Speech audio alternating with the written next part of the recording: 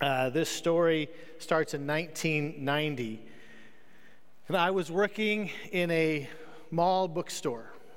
And I was about 21. So there's a couple things I need you to picture. One, more hair.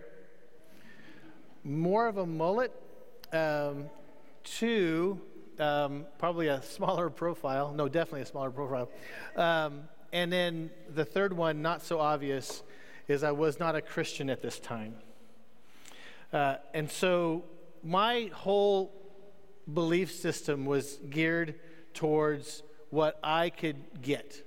Human needs and desires was the goal of my life, satisfying those things. And that fueled everything else that I was about for that life. So the sanctity of life was affected by my belief system. What makes things, what does it mean to be fulfilled or happy? What constitutes beauty and worth? Where's the source of truth? And who is it that governs truth, right and wrong? All of those things were affected by my belief system, which was whatever I need to be happy, do it. Whatever I need to fulfill my desires, do it. That changes everything on how you think. I was resistant to religion, but I was resistant to Jesus, specifically Jesus. I never once thought that my life would radically change because I didn't believe in a creator God who loved me on purpose, with purpose. So this sermon is actually for that young man. And I think that as I was describing who that young man was, God might have been putting some people in your hearts and minds that match the same description. This sermon is for your friend. This sermon is for your family member. Believer, the sermon's not for you. But it's for you to be able to share with that person that comes to mind. Whoever God puts into your path. So the first thing I want you to see here is where we're going to start off. And this is in Acts chapter 17. So right there is a picture of the Areopagus, or Mars Hill in Athens. Athens is a very, very important city at the time. At this time when Paul's in there, it's lost a little bit of traction. But I want to tell you a little bit about Athens, because Athens was a significant city then, and it's actually a significant city today. The things that has happened in Athens affect our life right now. The QR code is to another video that talks more about Athens, more about the culture of ancient Athens and what it is. And so I encourage you to snap that. It goes right to a video and watch it at home. It's a really, really great video. But I do want to highlight some things for us this morning. That this city, in its antiquity, in its ancientness, was the birthplace of what we would call Western culture. Our culture today of defining truth through education, our educational system, started in ancient Athens. That's the birthplace of our education system. The culture of art and beauty and what defines art and beauty was started in ancient Athens. There was art everywhere in Athens. There were statues, there was pottery painted, there was altars decorated. There were temples that were all decorated with these elements of beautiful figures that were gods and goddesses, and even demons were also illustrated in Athens. It was the beginning of what we would say art imitating life. Started in Athens. But the biggest thing that you'll want to know is that the way we govern today was birthed in ancient Athens. The democratic governmental system started in ancient Athens. The Western culture mindset started here, good and bad. we are all affected. And some of us might be what I would call Athens thinkers. You're thinking with an Athenian mindset, an Athenian worldview.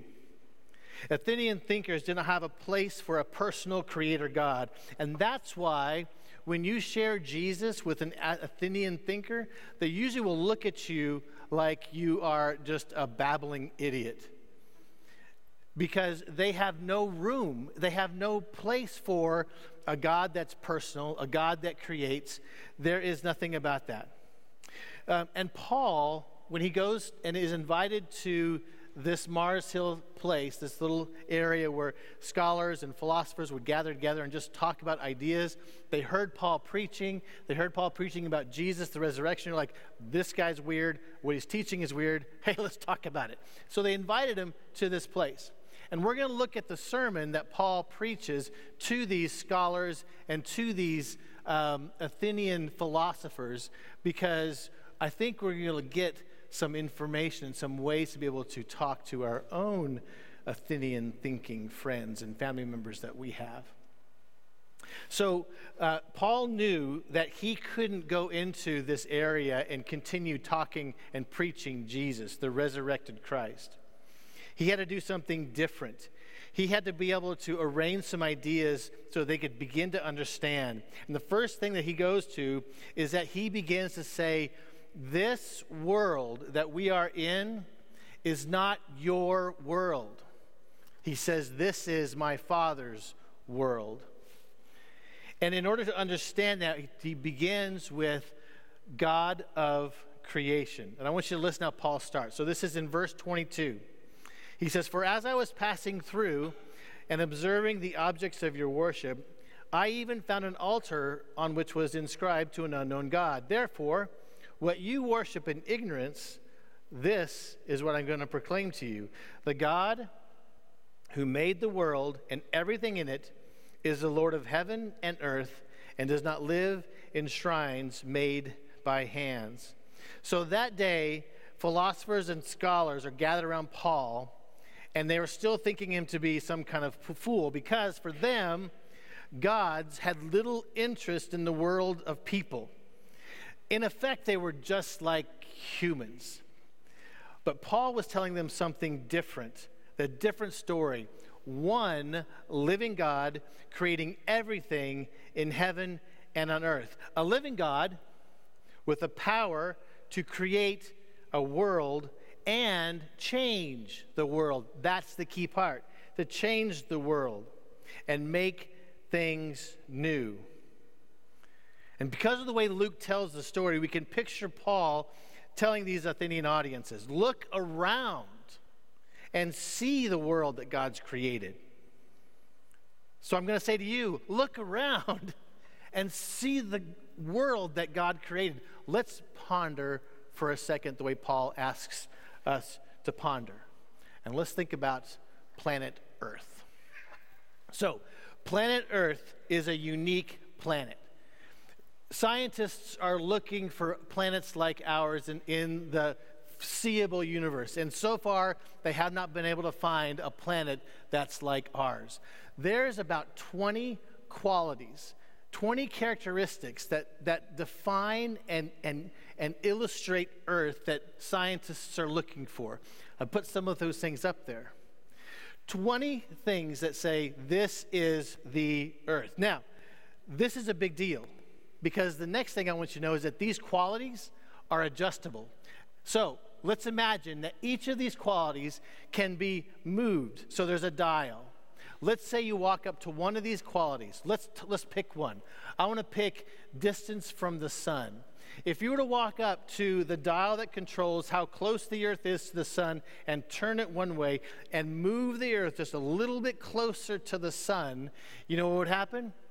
Catastrophic things would happen. No longer could complex life exist because it's too close to the sun, it's getting too much heat, too much radiation. Whoa, too close, turn it the other way, back up a bit. Too far, the Earth becomes too cold, not enough heat, and not enough radiation. Now, there is a balance about where the earth is in its orbit around the sun. And there are 19 other features that are as delicately balanced as this one is with the distance from the sun. They each interrelate with each other. Move one affects the other. Move another affects the other. Here's the thing that Paul's saying. Look at this earth. Look at the world and notice that it seems to be perfectly balanced for life. And not just life, but a unique kind of life.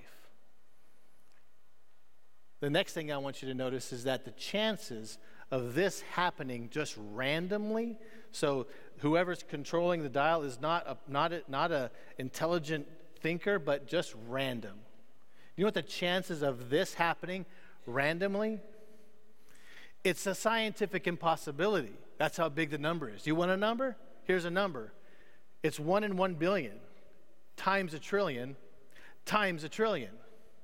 It's a huge number. When we look at the earth, we see one thing, and Paul's asking us to see one thing. The earth seems to be built to be a home. Not just hospitable for life, not just to make things, but it seems to be a home. A creator God that can do this can also make changes in lives.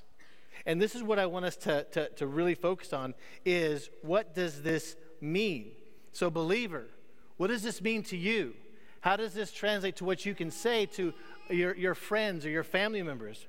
It's this: if we're going to talk about a resurrected Jesus, we have to talk about a God that can create universes, that can breathe stars into existence.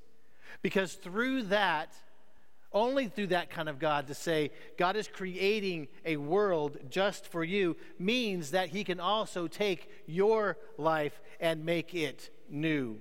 Not refurbished, not rehabilitated, but new. Maybe even from nothing. Change you completely. We're prone to think opposite, though. Think about this. If we forget that God is a creator God, what happens? Our tendency is to change the world to proclaim our glory, not God's.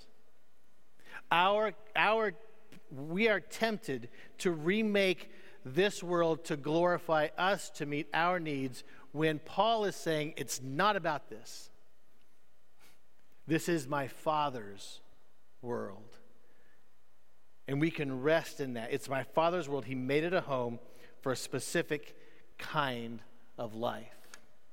What kind of life are we talking about? Look at the next verse, verse 25. Paul says, neither is he served by human hands as though he needed anything, since he himself gives everyone life and breath and all things. Now, let's go back to the way Luke is telling the story. Here's Paul standing before all of these philosophers and thinkers, and some of them are shocked by what he's saying. Some of them are skeptical by what he's saying, but some, and quite a few, seem to be intrigued by what Paul is saying. Paul takes the Athenian scholars to the next level of understanding by saying, not only did God create life, or create the earth and the cosmos, but also God said, I want a certain kind of life to be on this world. Life to an Athenian was different. It was mostly meaningless. The worldview of the Athenian, life was drudgery. Life was burdensome. Life was cruel. Life had no point. The gods didn't care. The people didn't care. Nobody cared. And it was showed because if you looked at the history of Athens, you see a society that is filled with abuse, filled with power struggles, and filled with frivolousness. And I wish I was describing just the Athenian culture, because it sounds like ours too, doesn't it? But Paul says, no, we're talking about a different kind of life. So let's talk about this life for a second. There are 3 Greek words that is at Luke's disposal about life. Luke was a doctor. He was a physician. He knows about life. So there's 3 words I want us to look at right now about what life, the 3 words of life. First one, Luke could have used bios, life. That is the life of heart beating, blood flowing, muscles moving, skin and senses and all of the physical features. That's bios life. You might see bios in the word biology. This is what this is. All life has bios life, which means, believer, you have bios life. Non-believer, bios life. Luke knows about bios life, being a doctor. But there's another word that is meaning life, and that's psyche, which is soul life. Soul life has to do with what we would say the heart of mankind, the heart, the emotions, the center of our will and our thought processes and our emotions. That's psyche life. We all have psyche life, believer, non-believer. Luke and Paul knows about this word because they're ministers. They deal with people. They deal with people's emotions. They deal with people's happinesses and sadnesses, their thoughts. Luke and Paul know about psyche life. There's a third word that's life, and that's zoe life. Zoe life is a whole different kind of life. And it's a life that Paul knows because he's a theologian. Zoe life is spirit life. It's immortal life. Not eternal, immortal life. It's the life that is a divine life. It's God's life. And it's a life that has to be given. And this is what Paul's sermon is all about. He compares and contrasts human life with God life, and it's striking right away. He says God doesn't need anything to be self-existent. He doesn't need anything to be sustaining him, to lift him up. Nothing. Different for the Athenian gods. The Athenian gods needed worship to be gods. They needed people to support them. Here Paul says, no, my Father doesn't need anything to support himself. He doesn't need anything, but instead, he gives life. He gives his own life, his Zoe life, the kind of life that can hear and respond to what God is doing and saying. Zoe life is what God is saying, is what God is, and Paul is talking about. And I can picture Paul talking to these scholars and philosophers with their big gray philosopher beards, right? And I can picture that philosopher going, Paul, are you saying that God gave me a world to live a life that flows through my heart and mind? And you're saying that this God wants to give me his kind of life that's like his? Can you picture what Paul's doing right now? Yep, that's exactly what I'm saying. This was a striking difference to the way an Athenian worldview. What does this mean? Imagine saying these things to your own Athenian thinking friends. If we're going to talk to people about a resurrected Jesus, then we have to tell them about a God that gives this kind of life to live by. We need to tell them that God wants to provide them, you, us, with his Zoe life so that you can be truly, fully made alive, able to see his activity, understand and respond to what he's doing in action and in worship. With Zoe life given to you, here's what you can say with confidence. This is my Father's world. It is my home, and I have his life that I can live my life by. So Paul says not only is a God of creation, a God of creating a home, but now he's talking about a God that gives life. But he goes further than that. Paul says, I want to talk about a love-giving God. Look at the next verse.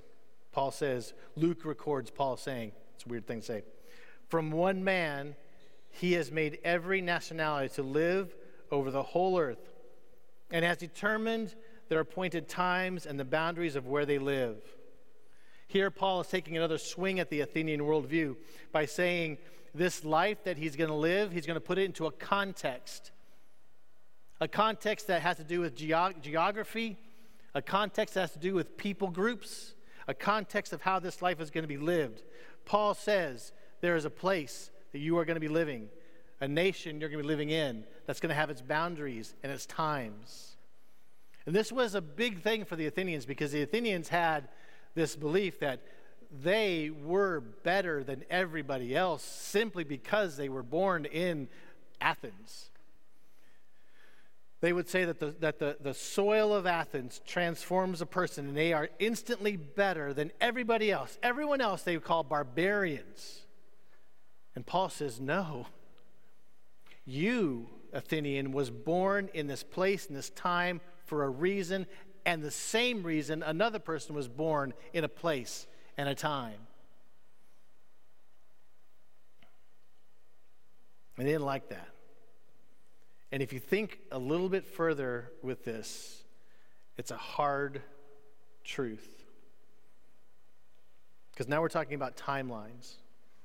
Because there are people in Athens, and I'll even say there are probably people in this room who are really happy about their life. They're happy about the way it's going. The timeline is great. They're put into a place, they like it. Everything is being fulfilled. Nothing is wrong. If that's true, then there's the opposite that is also true. And this is where I have to stop. This is where I want to be very, very careful. Because in this room, in your families, in your workplaces, there are people that hate their life.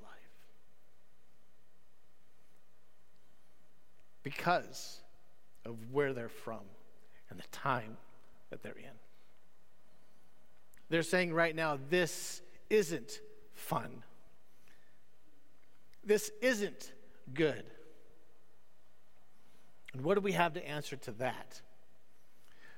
Most of you have heard our family testimony of losing a daughter. And I think it's going to be safe to say, I'll just be open and say, I hated that time. I couldn't understand one thing going on. And I know as I express my own pain, I'm connecting with yours as well. Because you might have a similar pain, or a pain that is just as profound. When we can look at our timelines and go, this is hard and I don't like it. God, I don't know why you put me in this place, and I don't know why you put me in this time.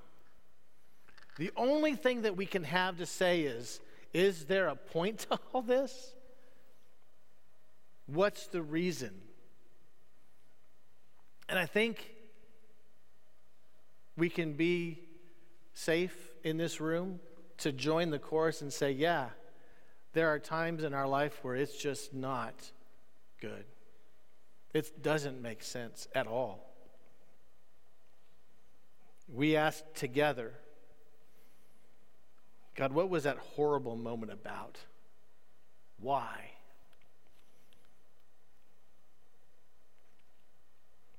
And Paul answers that. And I want you to read his response with what we've already talked about. That's his answer. I just want you to look at it and read it and see if you can find the answer.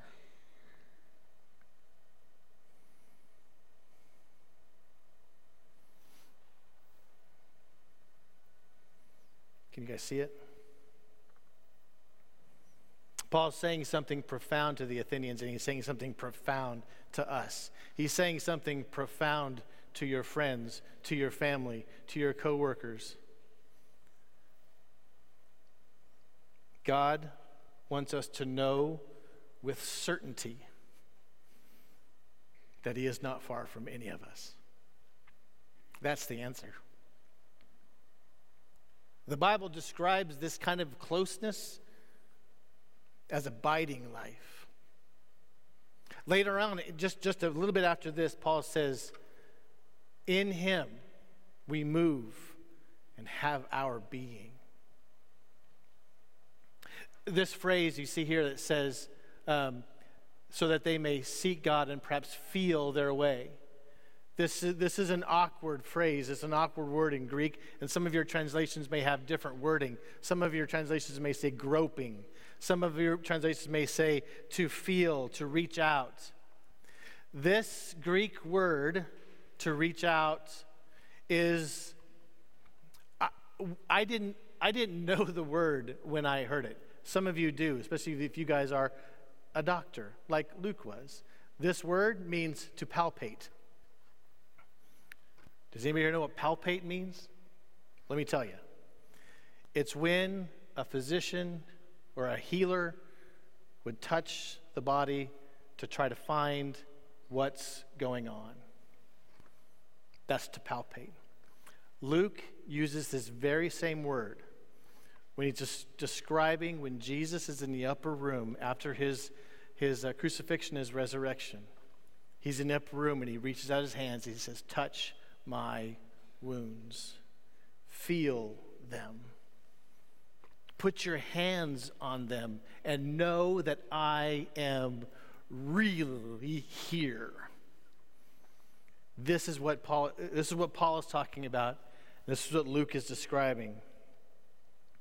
God wants us to know with certainty that he is close. He wants to have a relationship with us. And he says, here I am. God's not playing hide and seek with any of us. Instead, he's saying, I am so close to you in this time. When I was holding my daughter as she died, I was struck by the one thing is that God is holding me as tightly as I'm holding her.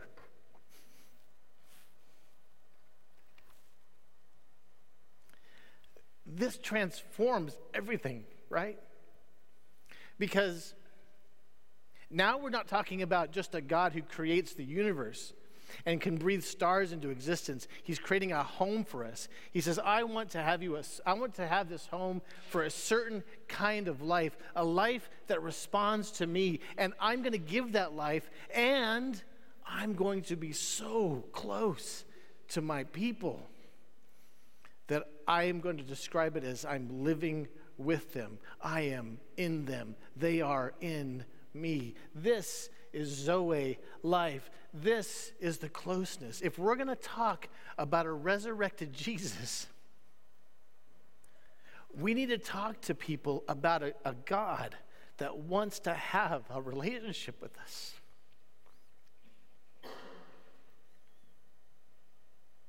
A loving relationship with us. So, believer, we can look at people in the eye and say, God knows our life. He is intimately acquainted with struggle and temptation and pain and sorrow. And God can rejoice with us and throw one of the biggest parties you've ever seen. God wants to live every moment of our life in him. He knows about my past. He knows about your present.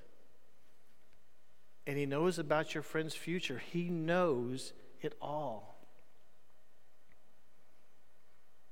And he lived it before we ever did and understands it. We have a sympathetic God who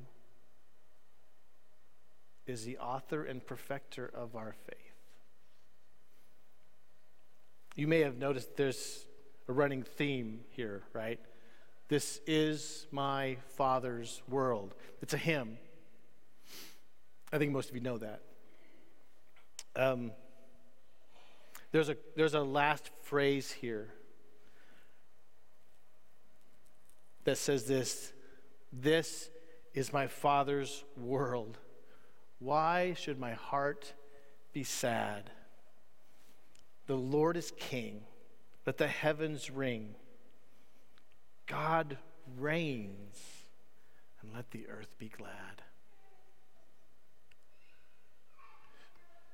This is the way that Paul describes the resurrected Jesus to the Athenians.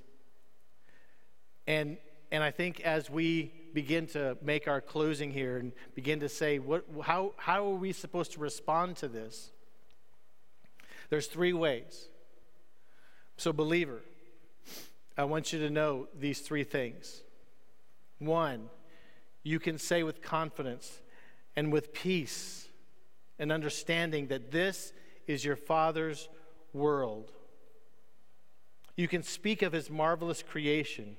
You can speak to the fact that he has the power to create the universe, and he can make purpose out of purposelessness, and he can create meaning in our lives where there is none. You can tell people that God can create, and he can create and recreate, and he can resurrect and make dead things new. You can tell them about a Jesus that wants to unite his life with ours so that we can be new creations. Believer, you can say another thing. You can say in proclaiming your hope, "This is my Father's world." At every chance, you can say, God makes a purpose out of every life. Nobody is out of chance, or nobody is an accident. He has set you on a path towards a relationship with him and with others. He wants to give a Zoe life. He wants to give his life. And he wants to give it to everyone. And he wants to be every step of the way with that person, with us. In our pain, in our joy stories, he has purposed us to walk this life in him. Third thing, I want you to think about this and share your belief that this is what? My Father's world. And because of that, I know and I can respond and see what God is doing, and I don't have to struggle anymore. Because God has made my future. He's made my path. There's going to be an end to the struggle. There's going to be sorrow that will be lifted. My joys will only be improved. Everything is going to be made new, and I'll have a new understanding because of my relationship with God. No longer is our mantra, this is the best it's going to get. Now the mantra is the best is yet to come. We can sing that with peace, with hope, with belief. And if you are that Athenian thinker in this room, you don't know this personal God that we're talking about, you've heard him. You've heard about him. And you can say, this is my Father's world, and I'm going to be glad in that.